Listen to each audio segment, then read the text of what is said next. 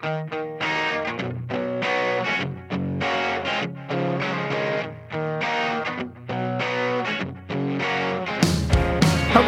welcome to this audio recording of the most recent article from warhornmedia.com. This is episode 104, and the title is Wheaton College and President Buswell, The Race That Doesn't Matter. It's by Tim Bailey. I'm also your reader. And the post is dated November 5th, 2023.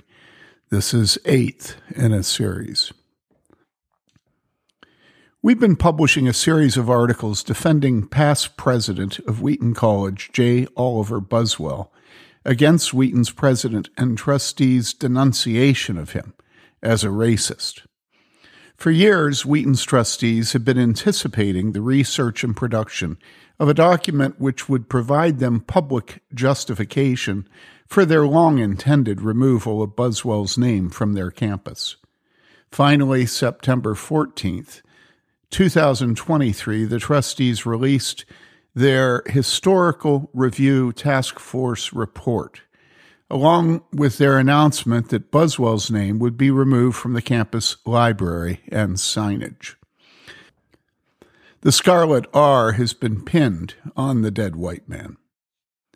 Frederick Douglass knew us well a century and a half ago when he said, quote, "America is false to the past, false to the present, and solemnly binds herself to be false to the future," unquote. We are his future. The point isn't that racism didn't and doesn't exist. The point is the trustees' denunciation of J. Oliver Buswell, Jr. is tendentious history. Their report is a fabrication toward an end decided long before the trustees' staff began their research and writing. Robert Louis Stevenson warned, quote, "The cruelest lies are often told in silence," unquote. Just so, Wheaton's trustees stated their task force was, quote, "commissioned to study the history and legacy of Wheaton College from 1860 to 2000, unquote. And thus they silenced research and discussion of Wheaton's past quarter century. Wheaton's trustees also limited their task force's, quote, "historical review," unquote, to Wheaton's history, quote, "with respect to race relations," unquote. Not injustice, oppression, bloodshed, just, quote, "race relations," unquote. This assumes a common understanding of the word race, but what is the definition of this politically charged word? Cambridge Dictionary defines race as, quote, "the idea that people can be divided into different groups based on physical characteristics that they are perceived to share, such as skin color, eye shape, etc., or the dividing of people in this way," unquote. Given their shared physical characteristics, preborn babies are a, quote, "race," unquote. Concerning relations, race relations, their mothers are often hostile against them to the point of bloodshed. It is incontrovertible. The slaughter of this race of persons properly lies within the purview of the trustees' Historical Review Task Force. Consider the oppression and injustice this discrete people group has suffered over the course of the past 75 years. Here in North America, we murder 1/4 of the members of this race each year. Worldwide, the annual victim count of these youngest and tiniest of our race is equivalent to 1% of world population. Yet many were shocked the task force delved into this aspect of the history of race relations between preborn and their mothers among Wheaton administrators, staff, professors, and students. The president and trustees had expected the task force to understand their use of the word race meant nothing more than skin color. They were shocked by the extensive documentation of the bloody relations of father, mother, and preborn child, which comprised almost half of the report first submitted to them in draft form.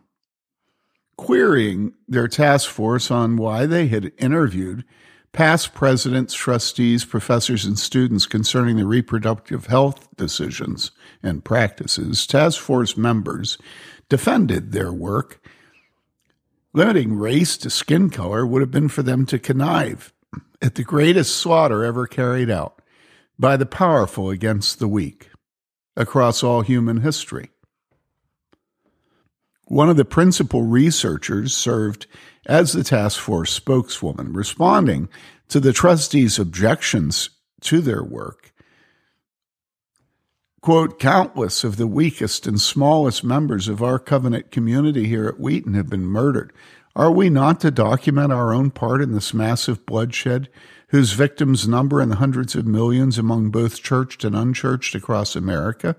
Does their murder not matter to God?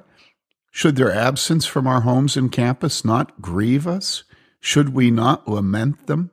Should we not repent for this blood on our hands? At the inception of our work, we knew you wouldn't approve of any research into the slaughter of the preborn within our Wheaton community. We did stop our research at the year 2000, as you stipulated to us, but we felt it was unconscionable to spend 100 pages on the Underground Railway and purported exclusionary admission practices a century ago, while remaining silent about the slaughter of our little children so widely practiced today, including here in our own college community. We have always understood the content of this report would be subject to your approval. You appointed us, and you can do as you wish with this work you paid for. But if you remove the half of our report containing our interviews and research into the practice of infant murders by members of the Wheaton College community up to the year 2000, with respect, we respond that your doing so will deeply grieve us. It was a tough couple of hours of negotiation between the task force and trustees. A spokeswoman for the trustees expressed their horror over the task force's willingness to invade the privacy of fellow Christians. She said no outsider had the right to speak on behalf of little babies in their mother's womb. The mother was the only one qualified to do so. She said every woman had a right to do what she wanted with her own body. As she spoke, she seemed to be suppressing intense emotions. When she was through, a male trustee brought the matter to an end, stating, "The only shared physical characteristic you were to report on is skin color. We hope you understand. We will remove all those transcripts of interviews with mothers and fathers concerning the children they killed and the torment of conscience they suffer. Maybe file that part of your work in our college archives with a prompt that the next historical review task force, beginning their work in the year 2123, should start their research with an examination of what we will delete from your report." Now, I'm sure that you've sort of picked up on this, that the last few paragraphs, starting with the paragraph beginning, quote, "Yet many were shocked," unquote, that all of this is fiction. I wrote it. None of it was thought or spoken by anyone but me and here. That it never occurred to the Historical Review Task Force to include the present genocide of the race of preborn, ongoing, without and within the church today, is more damning than had the above actually occurred. In our perverse age, the least of these die silently, as bullies and loudmouths are fawned over and appeased. Here is one example of the high moral sensibilities and principles Wheaton's trustees and president claim for themselves, which the reader must understand have absolutely nothing to do with our slaughter of little babies God has created, who each bear his own image and likeness. This is what they did actually write, quote, "The absence of black students among us a century ago is not in keeping with the biblical ideals that undergird Wheaton's historical creedal commitments with the high moral standards we pursue in our present-day institutional values or with the hospitality we hope to inspire in our students," unquote. Back in the 80s, my father called to ask if I'd like to come to a debate he'd agreed to at Wheaton College to be held in the Stoop. That's what it's called, Wheaton Student Union. He'd been asked to speak against abortion opposite a woman from the Religious Coalition for Abortion Rights, who would be speaking in favor of abortion. Not finding any person of authority on their own campus willing to take the pro-life side, they asked Dad if he'd do it himself. He was a well-known alumni and lived 11 miles outside Wheaton, so travel wouldn't be inconvenient. Dad agreed, and I traveled down from Wisconsin to join him. It was scandalous that Wheaton had to go off campus to find anyone of authority willing to take a public stand against abortion. It was more scandalous that Wheaton invited someone to defend the murder of little babies on their campus bearing the motto, quote, "For Christ and his kingdom," unquote. My clearest memory of that shameful evening is Dad's opening statement. He said, by my recollection, quote, "Two things as I begin. First, I am not pro-life. I am anti-abortion. Evangelicals never want to say anything negative. Everything has to be said positively. But slavery wasn't brought to an end by a, quote, pro-Negro, unquote, movement. Those who opposed slavery called themselves abolitionists. And slavery came to an end because of, quote, the anti-slavery, unquote, movement. Second, I make no apology for opposing slavery as a man. Abortion is not a, quote, woman's issue, unquote. It is an issue of human justice. Men and women alike must oppose it." And that's my transcript of my distinct recollection of how Dad began that talk. Dad was one of J. Oliver Buswell's many sons in the faith. President Buswell would have been proud of him.